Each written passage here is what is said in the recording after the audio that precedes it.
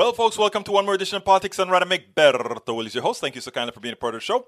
We're going to have a great show for you today. Today we have a great show for you. How are you doing? Paul Fleming checking in from ATL Atlanta. Welcome aboard, my brother Nanette Bird Smith. Hi, y'all. Hi, y'all, Nanette. How are you doing?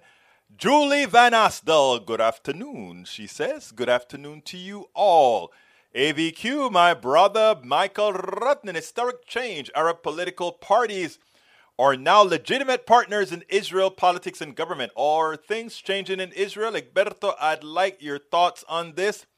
The next government is not going to be a typical one for the citizens of the state of Israel, and especially for members of the Palestinian Arab minority, who are 20% of Israel's population. This is the first time the Zionist political parties forming the government are including an Arab party. It is ironic that the prime minister of this government would be Bennett, because, you know, Bennett is one of them. He doesn't believe in a two-state solution. What he believes in, given all, I think, making things supposedly better for Arabs in Israel. Let's see what else you're saying. Yamina, whose ideologies and interests contradict the Arab party's interests, which has opposed Arab participation in the coalition government. His national religious political movement, which represents many Jewish settlers, signed the coalition agreement with RAM, the Islamic Arab Party. In the 73-year history of Israel, it was an unwritten rule that any government coalition would be formed only by the Jewish Zionist parties. There was only one exception, when the late Prime Minister Yitzhak Rabin relied on the support of Arab Party in the wake of the Oslo Accords. Let me tell you what I think. And I'm no Israeli Arab scholar, but I have a thing here. I don't understand how a country can say we are a Jewish state and have people that are not Jewish have the same rights as Jewish people.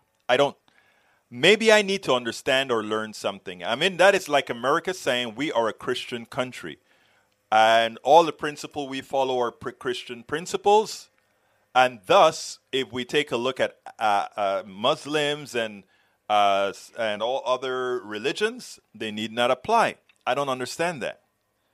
That said, if that is the country you want, it seems to me then that you have to support some sort of a multi-state solution where those people who do not abide by that tenet of religion discrimination, if you will, have a place where they have full rights.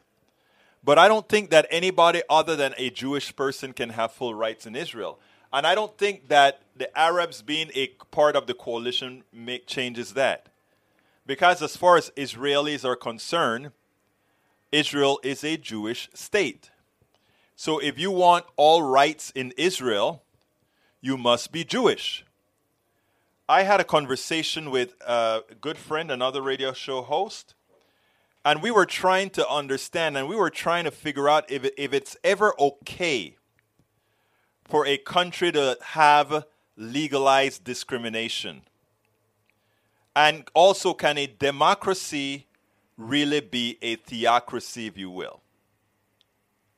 And whenever you talk Israeli issues, it's always a thing to get in trouble, because everything that you say, people want to put in a anti-Semitic context or a anti-Muslim context. Well, you guys know who I am. I have no context. I am a pro-human context only. I love Israelis just as much as I love Palestinians, just as much as I like everybody else. Or I should say love is a better word. So those are my thoughts. I don't think you can have any sort of, so anyhow. 50 years ago, Daniel Ellsberg, Pentagon Papers helped end the Vietnam War. If those Pentagon Papers were released today, the whistleblower would have been sentenced to life for espionage. Just a reminder of how our nation's morality is being tested. Another one from Michael Rudnan. Experts sound the alarm that minority rule is throwing democracy out of whack. Something has to give. Yes, minority rule in the United States is horrendous. Republicans have no idea which garner supermajority polling support. All they have is obstructionist culture or nonsense. They keep that up, they'll have a shrinking control on the way out the door. Right now, the Senate is split evenly, half, but the 50 Democratic senators represent 41.5 million more people than the 50 Republican senators. Actually, I think it's worse than that. And the reason it's worse than that is if we just calculate the populations that vote Democratic versus a population that votes Republican in those states, you'll see a bigger difference. Okay, people continue. 7% of Americans will represent by 30 senators and 30% by 70 senators. That has lots of implications, like for the Senate filibuster, where a party that represents a shrinking minority of voters can block almost every legislation. But it's deeper, right? If 70% is represented by 70 senators represent 30% of the population, and those senators also have the right of a filibuster, it's super minority support. Okay, you get where that's going. I'll finish that. The other one, Wall Street's $3 billion bargain basement purchase of the U.S. political process. The For the People Act would loosen the financial industrial grip over a political system. Bribing politicians has a high return on investment. No, a ridiculously high return on investment. If they spend $3 billion but make trillions of dollars through financial actions, that says it all. I'm not going to read the rest. I got a lot to talk about. Climate tipping points could push us past the point of no return. We've discussed that before. We'll discuss that if we have more time later on. The Colonial Pipeline was fine, but its owner shut it down to make sure they'd get paid correctly. Egberto, remember last week when you asked me about this? Only the billing for the pipeline was hacked, not the production. So the corporation running the pipeline decided it was better not to give away the... I remember when you said that, Senor Rodnan. I remember well. So you found the answer, and thank you for finding the answer. All right, Julie Van Asdel, it was a pleasant surprise to see you on the Ben Dixon show this morning. Yeah, I was on Ben Dixon this morning. I'll play that tomorrow. Did you happen to see the first section with Georgia Fort? I saw parts of Georgia Fort. I'd really love to see her. Let me tell you, I tried to get Georgia Fort. She replied to me once and, asked me a couple questions. I answered her, and I hadn't heard back from her. So my hunch is that maybe she doesn't want to be on this show. I don't know. Maybe we are a little bit too radical. I don't know. Maybe not. Who knows? If she responds, I would love to have her on because I think she's a very smart activist reporter there in Minnesota. Did you happen to see the first section with Georgia Fort? I'd really love to see her. I'd like to try. If you want to see her here, tell her that I contact you. You as a person who likes her and listens to her, tell her that I contacted her. She returned my reply, and I will love to have her on this show. I would love to have her. I think she's a great asset to the independent news media. All right, Rodnan, theocracy is antithetical to democracy as it will exclude any persons who aren't members of the state's religion. And that's my point. And that is exactly my point. I haven't seen Bridge MCP in, I guess, 2 days. We got to contact Bridge and make sure she's okay, guys. Our PDR posse leader. Anyhow, El Senor Biden. Well, let me play this on Biden because I think Biden answered a question pretty slickly. And I kind of liked it. Check this out. President Biden has been taking a lot of flack recently. I mean, the Justice Department, they're not working as fast to handle the voting suppression that we've seen. They've not handled taking care of past ills affected by Donald Trump, etc., etc., etc.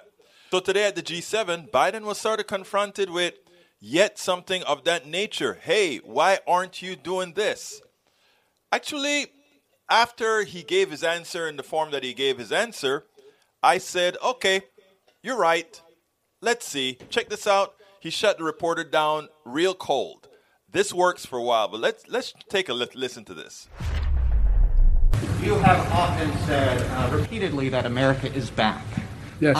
At the same time, you've kept in place some Trump-era steel and aluminum sanctions. And I wanted to ask you, when you're having these conversations with European allies who are very concerned about these sanctions, how do you justify that? And what are your plans to 120 days. Give me a break. Need time. And you know what? Believe it or not, that is a very good answer. Very good answer. The thing about it is it's 120 days. Give me a break. I need time. Okay, Biden has given us very good will with the stimulus package, with the COVID relief package. We expect a lot more, and I think he's actually right. Donald Trump took some time to destroy this country. It's going to take some time to restore this country. But let's make sure to keep the pressure on to ensure that in restoration, we're not compromising the middle class and the poor. All right. Hey, folks, new attire. Well, I don't know. I was on Ben Dixon today with, I always have to wear my T-shirt, the one that has our propaganda on it. But I put a coat over it, and it seemed to have been liked. So my question to you guys that are seeing me every day, should I make it the coat look, or do I keep it just the casual T-shirt look? Voting opens right this minute. It's time for you to vote. It's time for you to vote. Let's see what you guys have to say. And I'll do whatever the people would say today. All right, here we go. I want to play this piece because of, let me just bring up the show, what it's going to be about first. Title of the show. First vote is Keep the Jacket. Don Johnson. I love Don Johnson. You remember those days? The Miami, And the thing about it is I'm a Miami lover too. I like going to Miami to have my black beans and rice and platanitos y también mi chicharrón y todo eso. I love Miami. But anyhow, today's show is Black Valedictorian forced to share title with white student. Tim Donaghy solves taxes. So let's go ahead and play the first one first. Yeah, I know it's 144 days, but come on, get a man a break. All right, check this out. Let's go with this. This one hits close to home. I'm going to tell you a story after I play the video, but the bottom line is two black young ladies, one valedictorian and salutatorian. They took very hard courses, and those courses are weighted higher because, again, they're harder courses. My daughter was in AP, and all these harder courses garnered her higher GPA scores because they were more commensurate with college courses. Well, anyhow, these two women won valedictorian and salutatorian. Oh, in this southern town, we couldn't have that. Check this out, and then we'll take it on the other side. I told you about the story in the New York Times. Two won school honors, then came the calls for a recount. Those two students and new high school graduates are now here with me. Layla Temple was named salutatorian at West Point High School in Mississippi. Ikaria Washington was named valedictorian. Ikaria, when I read this article, it said that in the meeting that your mom was called to at the school to discuss what had happened, you were in there and you were holding back tears. And then when you came out, you couldn't hold them back anymore. What happened in that meeting? I just was hurt because I feel like they got something that they did not earn after I worked hard for it. When did you learn about, is that the meeting where you learned about what had happened? When did you first realize that you were not the only valedictorian? I was called to the school to bring one of my extra souls back, but he didn't tell me why I was bringing me back. Layla, you actually said in your speech, when you delivered your speech, you called yourself the real salutatorian. Did you get any pushback on that? No, sir. What do you think this is about? Do you think one of the other students, the co-valedictorian, said this has nothing to do with race, it's got to do with math? What's your response to that? I believe it do have to do with race, because why would you even assume that your GPA was higher when they first announced it? Ikaria, what do you want to happen here? The school said they'd made a mistake. They then chose two other people to join you and share the awards. Obviously, that's not a practical idea moving forward. What do you want to see happen? I just feel like it shouldn't be shared because they did not earn it. I should have it to myself. What has the school said about that? Because they said they've made a mistake. Do you think that the school should be using weighted GPAs where the two of you and Layla get the award because you took harder classes, advanced standing classes, double credits, things like that? Do you think that's the system that the school should use? Yes, because they're basically saying the harder classes don't matter. Layla, what has the school done about this since then? As you go forward, is it now just a fact that you are the co-salutatorian? I think so, but on my transcript, they keep putting number 3. So I don't know if that will interfere with any of my salutatorian scholarships. I think that's about it. And Ikaria, what are you planning to do next about this? Is there anything left for you and your family to be able to do? We're still fighting for it. Have you had a conversation with the person who was named your co-valedictorian? No, sir. Would you like to? Yeah, I would. Just to know, like, why they feel like it should be earned. Like, they should have it, knowing they didn't earn it. What about you, Layla? Would you want to have that conversation? No, sir. You don't want to talk to them about it? No, sir. I just feel like you're going to be filled with excuses of why it's not racist and why they assume there was 1 or 2 from the beginning. Thank you both for talking to us about this remarkable story. Layla Temple is the West Point High School co-salutatorian now, although she does refer to herself as the real salutatorian. Ikaria Washington is the West Point High School co-valedictorian. Both of these two students were named the valedictorian and salutatorian before the school reconsidered how they were measuring those two. You know, what is shameful is like you're fighting a moving target. You're asked if you want to perform and win, do it this way, and you do it and you win. But you can't really win, right? So you do it another way. They change the goalpost on you. Here's that issue. That issue was just how to calculate who the top students were. Ikaria and Layla won based on a calculation of quality points average, or QPA, a system of calculating grades that gave extra weight to an advanced placement and dual credit courses, which makes sense. But it turned out Dominic and Emma, the 2 white students, were the top 2 finishers based on unweighted grade point average. You know what I remember in school people saying?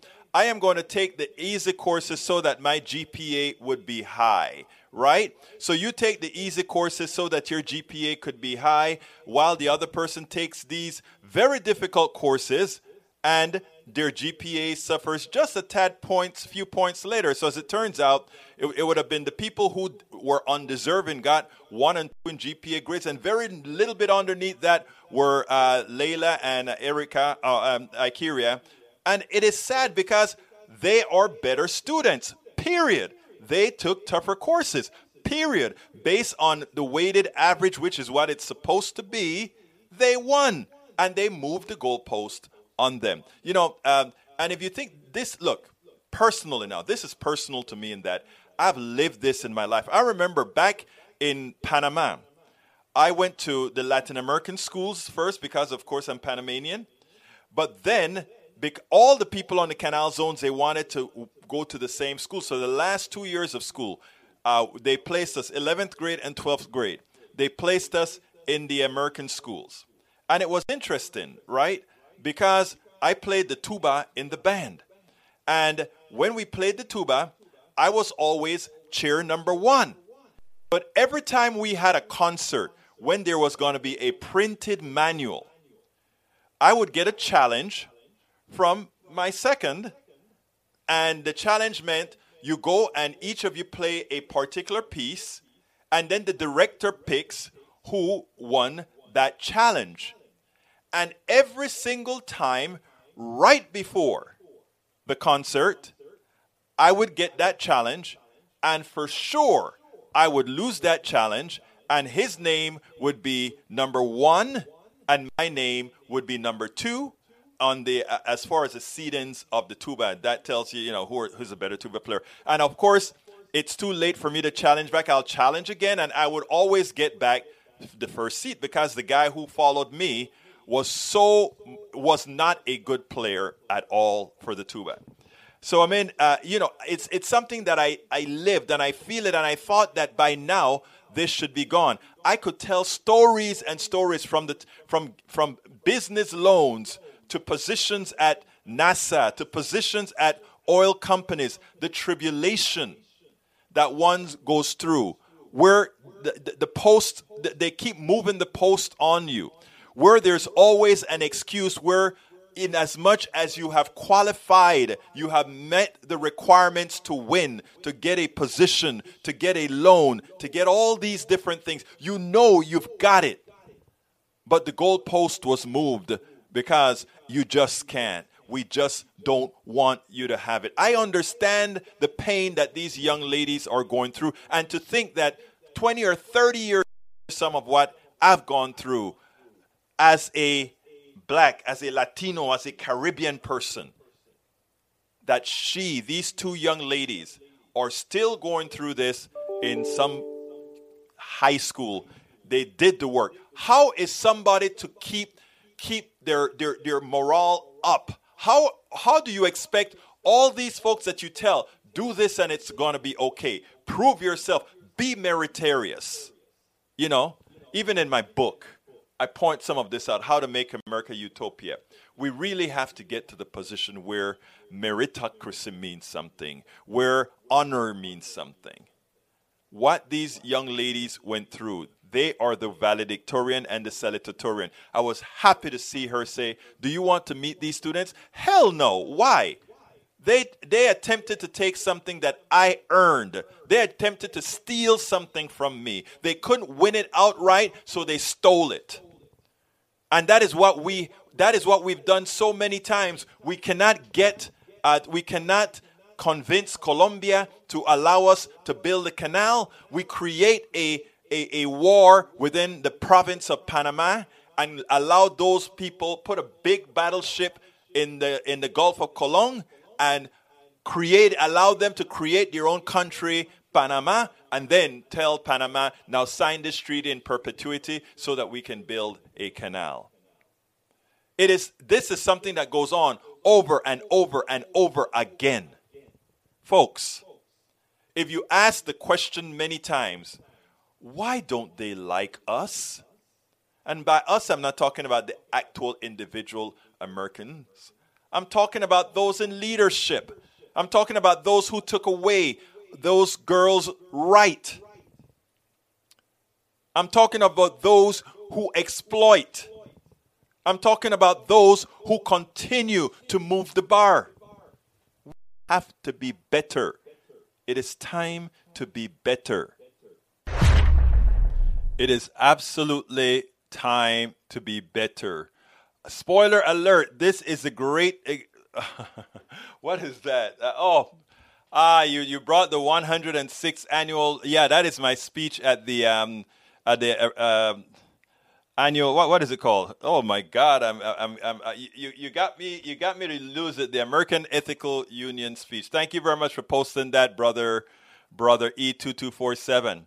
U.S. foreign policy towards strategic interests and exploiting resources has been consistent for a century, if not longer. Don't forget the constant slave ships coming from Africa to the Caribbean, right into the Louisiana and other places. Anyhow, our special guest today is Tim Donaghy. I love Tim Donaghy. He's also one of our great supporters.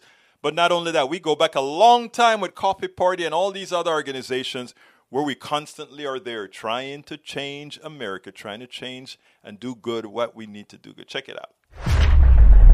Welcome to one more edition of Politics Done Right. Today I have a special guest, a guy that I really, really love. We go back a long time. Tim Donaghy is the host of the Tim Donaghy Show, a thought-provoking program that is currently on hiatus. We can't wait to get some form of that show back. He is a former board of director member at the Coffee Party USA. While both Tim and I share the similar values, our differences usually lends itself to great discussion and enhancements of both our beliefs. Tim is one of my most ardent supporters. Tim Donaghy, how are you doing today? I am doing well. It's a thrill to be on the show, Egberto. You're a good man, and the country needs more people like you. Well, thank you, my brother. Let me tell you something. This morning, I'm going through my paperwork not paperwork, and nobody does paperwork anymore, my stuff online, and bing, my email rang. And it starts out this way. Dude, I was playing with wealth tax numbers on the back of scrap paper and wanted to spark some thoughts for you. But first, I want to make two statements. I'm not a credible source or economist. That's a false statement. I presume to get rid of the U.S. tax code in this little note. And I continued reading because I wasn't sure what you're going to talk about. So I'm going to ask you to do one thing for me. First of all, will you please read the rest of what you sent me? I think it's prescient. I'm happy to do that, Egberto, but I'm going to do it. It's more like a bullet point presentation, but I said that the U.S. household wealth in 2019 was $96 trillion. And in 2020, it was $130 trillion. Now, there's no test on this. We're not going to be asking about it, but it went up, increased by 34 trillion in 1 year. And then I also put in Jeff Bezos' net wealth. It was 177 billion in 2019, 189 billion in 2020. It went up 12 billion. And the U.S. federal budget is 4.9 trillion this year, 2021. And my contention was if we tax the wealth at 10%, of the increase in wealth at 10%, and the ending net wealth, what Bezos owns at 2%, we would have collected $6.2 trillion in taxes. And we'd have a $1.3 trillion surplus. And just to get it down to a top 10 or 20% level, whatever, I don't know where this economic slot occurs, but suppose someone made $100,000 in 2020 and their household wealth was 200,000. You have a house, you have property, maybe a little bit saved away, and it was 170,000 the prior year. You had an increase. What I'm trying to get to in all of this, Egberto, is the average household wealth tax of 7,000, which is less than half of what the statutory income tax rate would be. Bezos, on the other hand, would pay a wealth tax of $5 billion, and he paid nothing. And so the difference, Bezos would still have 182 billion instead of 100. He'd still be an incredibly wealthy man. But instead, because we have an income tax, Bezos paid no money in 2020 effectively. And we have a $1 trillion deficit in the United States. I won't go any more because, you can put up with about 30 seconds of numbers and then it starts to lose. But I'm hoping that it presents a concept maybe we should be considering a little bit more actively than we have. Okay, let me just take that one step further. That is what we do on that first year. But what's interesting is what you're talking about is every year you tax the increase in wealth. You didn't say you tax all wealth. You said you tax the increase in wealth. Did I understand that correctly? I would tax this discussion. Of course, economists need to massage it. I would tax the increase at 10%. Right. Bezos gets to keep 90% of it. We all get to keep 90% of it. The increase we tax at 10%, but I would tax 2%. And so Bezos, he has investments, he has property, percent tax on it every year, and so 98% of it would be untaxed, essentially.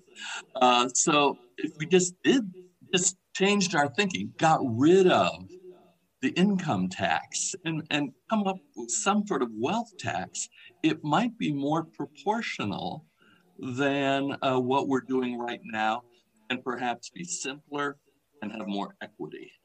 You're so right. I was the keynote speaker at the American Equity Union a couple of days ago. And I was bringing up the concept about how much money do you need and who really earned the wealth that people have. In other words, Jeff Bezos is worth $189 billion, as you spoke about. But where did that really come from? Did Bezos really do the kind of effort and work to do that?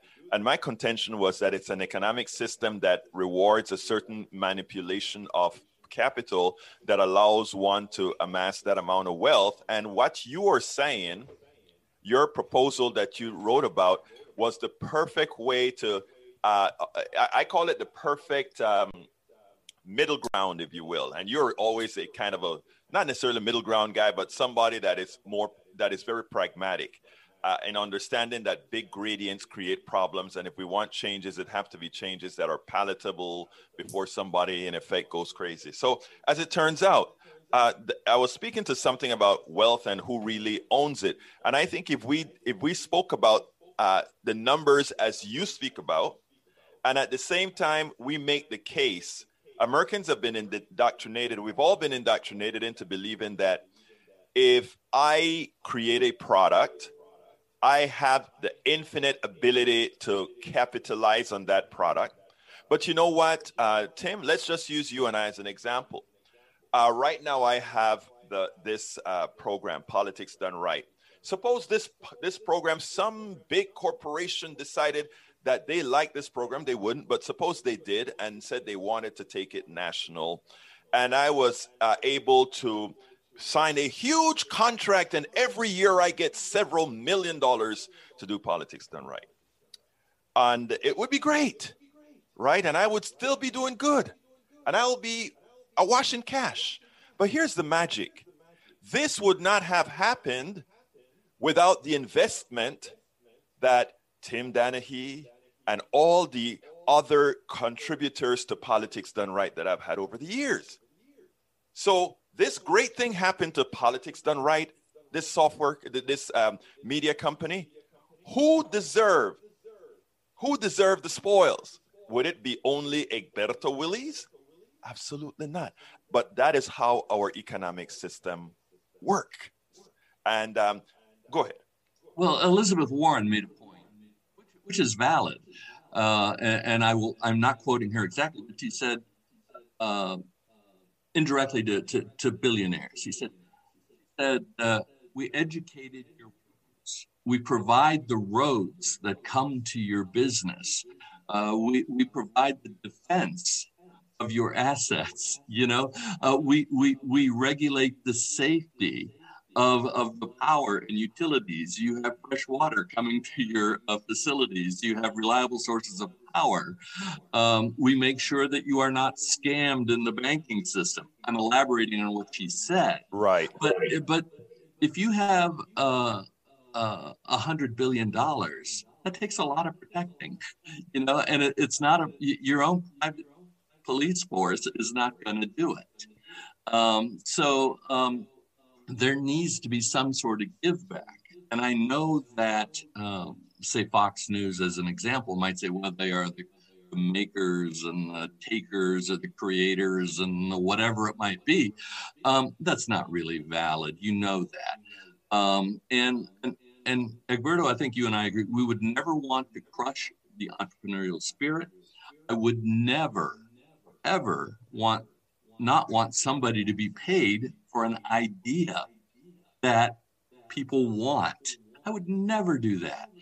But sometimes people get so caught in their activities and pursuits of making money, they forget who got them there. And we should never forget that. And so that's the reason, we should all contribute a little bit of taxes. No matter how little or how much is made, we're all part of something wonderful. And I think for someone like Bezos or Musk, or in this case, it was Buffett in the ProPublica article that was often cited, a lot of people got them there. Yes, they had an idea, but a lot of people have toiled, a lot of people have purchased the product, a lot of people have supported their infrastructure. Why can't they support ours? It's interesting because for those people who really have ideas, Tim, And you know, I had a software company. I had a lot of ideas, and from that ideas came over 20 products. And in the early days, when life was, you know, at the time that I wasn't foolish enough to go ahead and do the kind of work I'm doing now, the income from these businesses was greater. But there's one interesting thing that folks don't realize. Those people with great ideas and those who want to continue with great ideas, the thing that drives them is not the money that one can get from great ideas.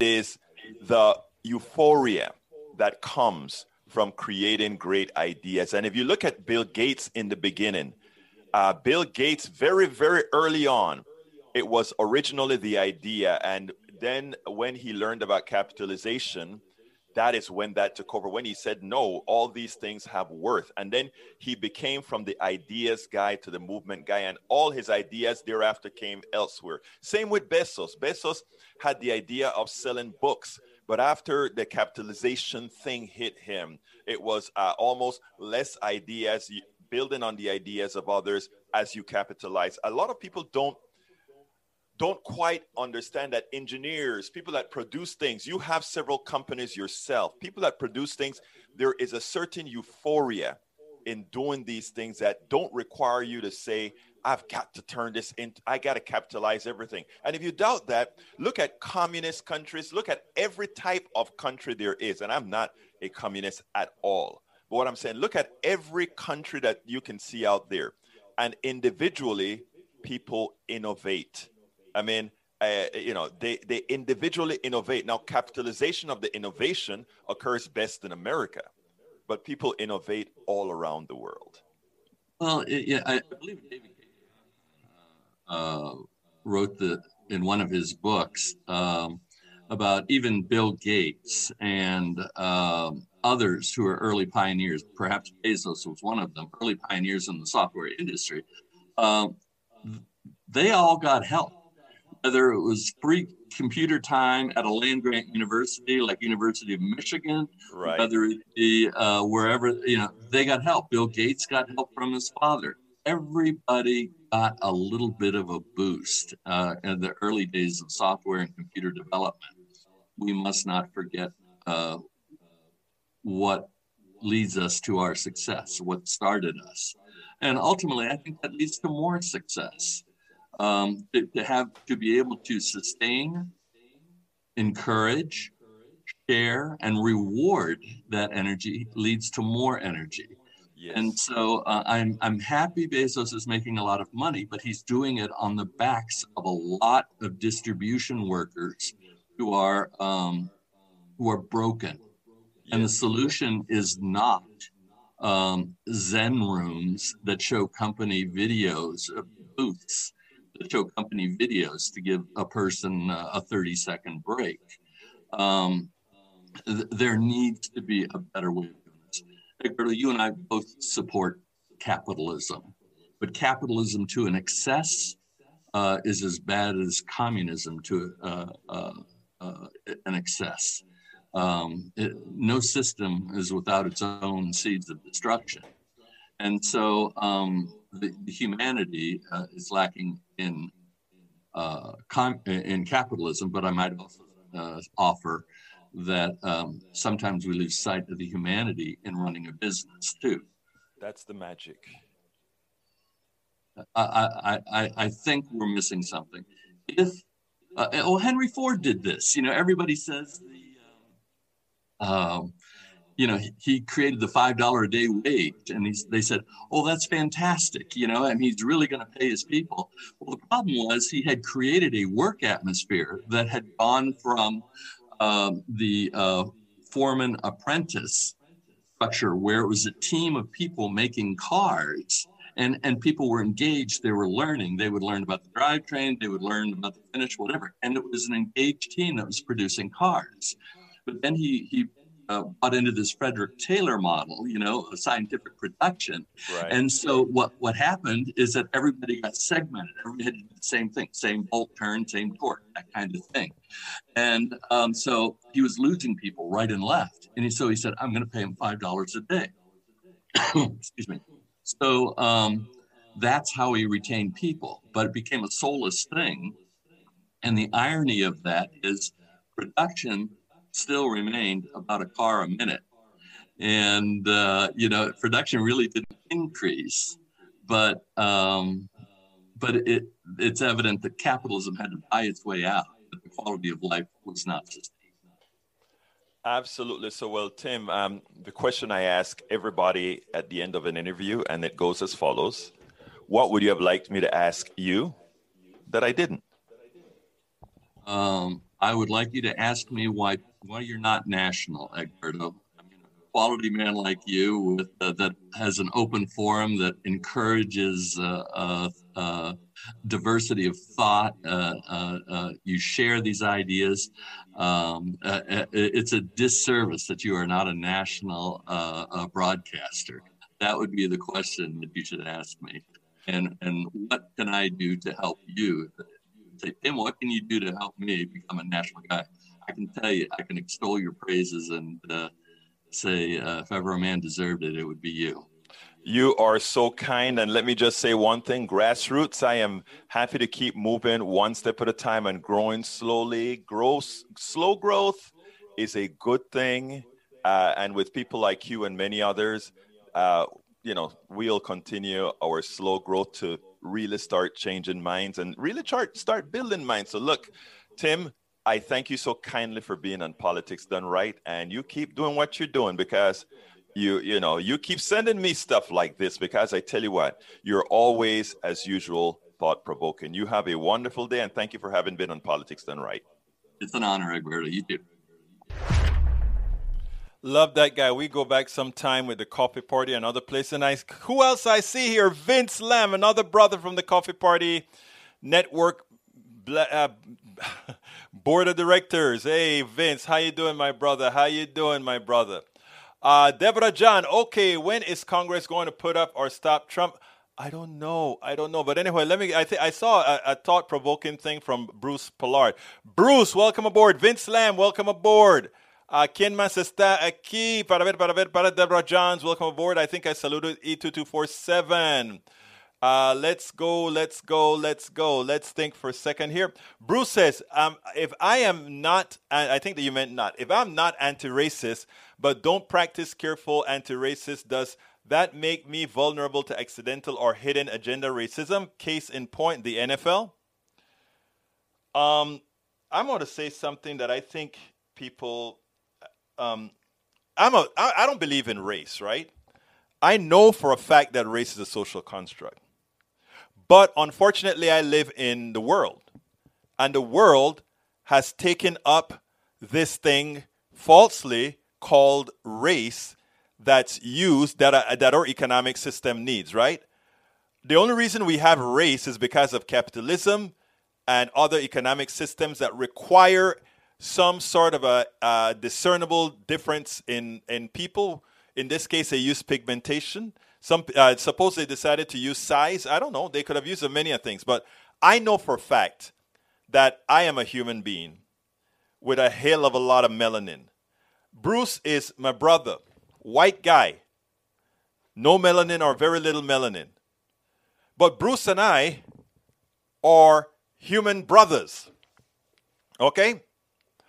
Why did I start that way? Like, what the hell are you trying to say, Egberto? I wish I could we have to be concerned about race and talk about it the way it's used in our culture. But I want to reach to the point where if people are honest within themselves, they're not scared of screwing up by saying things that are stupid. Like I've said things that have been stupid about women and stupid about gays and all that kind of stuff. I want us to be able to just talk and not feel like, oh my God, did you know that Bruce said this stuff about black people and Bruce is a damn racist? No, I don't want to go there. Let me tell you where I want to go. And it's like I was telling some of the folks in the speech that I gave recently. Here's where I want to go. I want to reach the point where, assuming you have a good heart, that you can see the things that Bruce brought up a good point, the NFL. The NFL, that was a racist action with regards to saying with black players, we'll assume their cognition from a baseline was less than that of a white player. That was racist. That was bell curve type racism, based in nothing but racist belief followed by white supremacist teachings. Now, that many people believe that is one thing. But after they are taught that that is completely wrong, if they still choose to believe that, then you bring down the hammer on those people. But for somebody who says something stupid, like I've said something stupid about homosexuality or about sexism or whatever, when I learn the truth, I put my tail between my legs, beg for forgiveness, and move on. That is where I want us to get. Now, when we talk about systemic racism, racism that's built within the system, example, when you had redlining, that created racism back in the days when redlining was legal, but that is racism that continues today, not because there's redlining, but the outcomes because of the redlining mean a permanent underclass unless the damage has been mitigated. Right? In other words, all the people who lived in redline areas, the accumulation of wealth that Bruce's forefathers, Bruce's mother lived in an area that wasn't redlined, and let's say let's see somebody that I know in my audience that is discernibly black. Let's see, and I'm just going to make an assumption. I think Paul Fleming is black. Okay, Paul Fleming lived in a neighborhood, and Bruce lived in another neighborhood. Paul Fleming's neighborhood is redline and Bruce isn't. Bruce is going to have asset appreciation much better than Fleming. Fleming, when he leaves his home to his kids, they're going to have less than Bruce when he leaves his homes to his kids. And that is going to snowball on each other, and that has a systemic reach in our society. So then you see, oh, black people have a lot less wealth than white people. And people say, oh, well, that's just because of who they are. And they don't make as much air. No. The cause of that was systemic. And we can also go with employment. When I was going for jobs, I didn't get jobs specifically because I didn't fit the profile. And I'm putting this in my book. I'm writing another book that tells you this one guy, the amount of racial tribulation I've gone through in this country and kept a smile on. But I remember one of the first jobs that I got, the woman who would be my boss, she loved me. Great white woman, loved me. She thought I would do well at that job. And she, above the VP, she still went ahead and said, no, I want this guy hired. And she hired me. But before she hired me, the VP had to give me a little talking. And the VP takes me into his office and he says, Egberto, I don't know why she likes you, but she does. And she wants you on her team. But I'm going to tell you something. If you don't perform in 6 months, you're out of here. And I don't want to hear a damn thing about affirmative action. It's just me and this guy in the office. And that's what he tells me. I'm a 22-year-old kid out of college. And that's the story that I heard. The job was done. The 6-month project was done in 2 months. And my boss walked into my cubicle and said, forget about it, what he's saying. You are not on probation any longer. I mean, but I grew up with parents who taught me that absolutely I was good at I was just as good as everybody else. But also they taught me I was no better than anybody else. We got that ingrained in our heads, right? So coming over here and feeling all those pushbacks didn't do much to me. But what that would do to many people is systemic. Lawrence has a very good thing, price of insurance. regardless of location. Thank you, brother. That's a very good point. Or going to buy a car where because of what you look like, your interest rate is higher, systemic, or based on the zip code that you live in, what the price of your car insurance is going to be, systemic. Because if I am paying for all these things a higher price, it means I have less to grow. Egberto, if you can do a job in 2 months that's stated for 6 months, you've done better than most. Well, I mean, look, fear has a way of doing Michael Rudnin, it was software development, and the name of the product, well, I'm not going to tell the name of the product because they could tie the name of the product back to the company and then the company back to the persons, and I don't really want to do that right now. Although I think by now that VP may be dead, but here's the funny thing about it. It's amazing what fear would do. Fear of losing your job makes you work that much harder. Okay, let's see. Daryl Angel. Thinking that skin pigmentation makes another person inferior or superior is a level of ignorance that I can't wrap my head around. That being said, isn't it natural to be more comfortable in groups that look, talk, act alike? That is true. You would think that is true, right? But here's a funny thing, and I want all of you guys to try this. Get into some organization. A different organization, and you will find that, what is the word that I want to use? I've gone into organizations where I was most of the time I'm the outlier, but I was really the outlier. And what happened is I was so comfortable in that outlier and stuff that when I reached another organization, that did take some adjustment to get to. So it is not that folks look different than you are or that they talk different than you do, but that it's whether you are familiar with them. As an example, I am a Panamanian who had a strong Panamanian accent, and my wife is an American with an American accent, and I have a daughter. Wouldn't you know that unless you remind my daughter, she doesn't realize that my wife and myself speak differently. And she did just the other day when one of her friends said, "Oh, I need to do the posse. I'm doing it right now."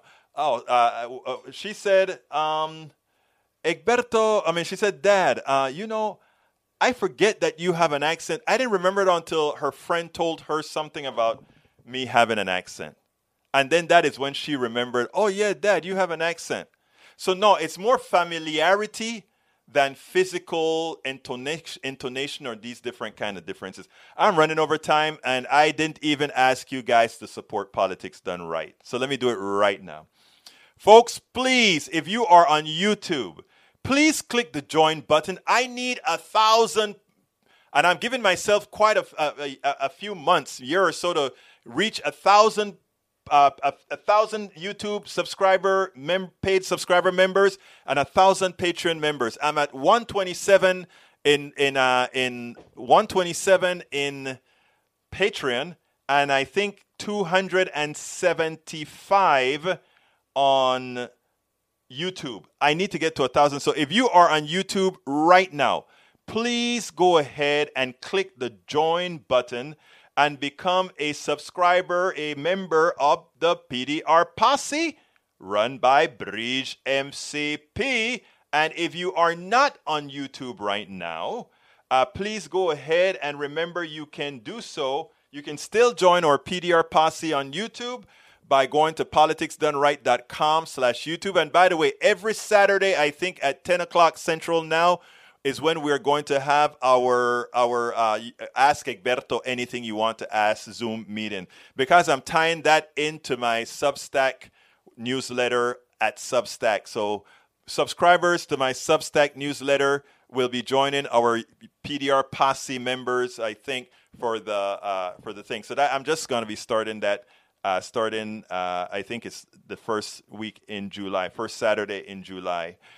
So please go to politicsdoneright.com/YouTube, politicsdoneright.com/YouTube. Likewise, if you want to become a patron, and we need patrons too, folks, politicsdoneright.com/Patreon, politicsdoneright.com/Patreon. Michael Rudden said, whenever I watch this show at my friends' places, they often mention your accent within the first few minutes of watching the show. Familiarity? Yeah. I like the accent and forget about it. Focus on what you're actually saying. There you go, my brother. And that's what happens. It's a human thing that happens. Anyway, folks, you can support us at politicsdoneright.com/Patreon as well. If you want to provide us additional support, politicsdoneright.com/PayPal.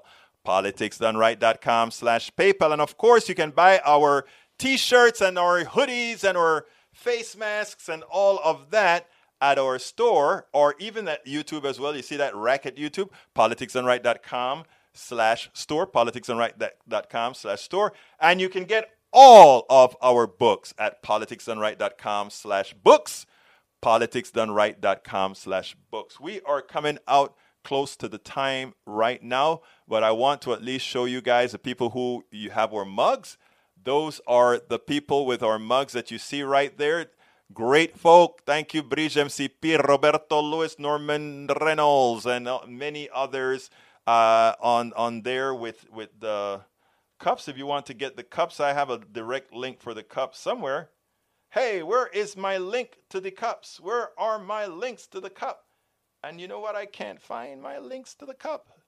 Okay, I can't find my links to the cup. So what I'm going to do is I'm going to pick it up and give you a link for the cup because I want you guys to get the cup too. Anyhow, here is the link for the cup. There's the link for the cup. Anyhow, folks, I got to get out of here. My name is Egberto Willies. Thank you so kindly for being here. I know you could be anywhere.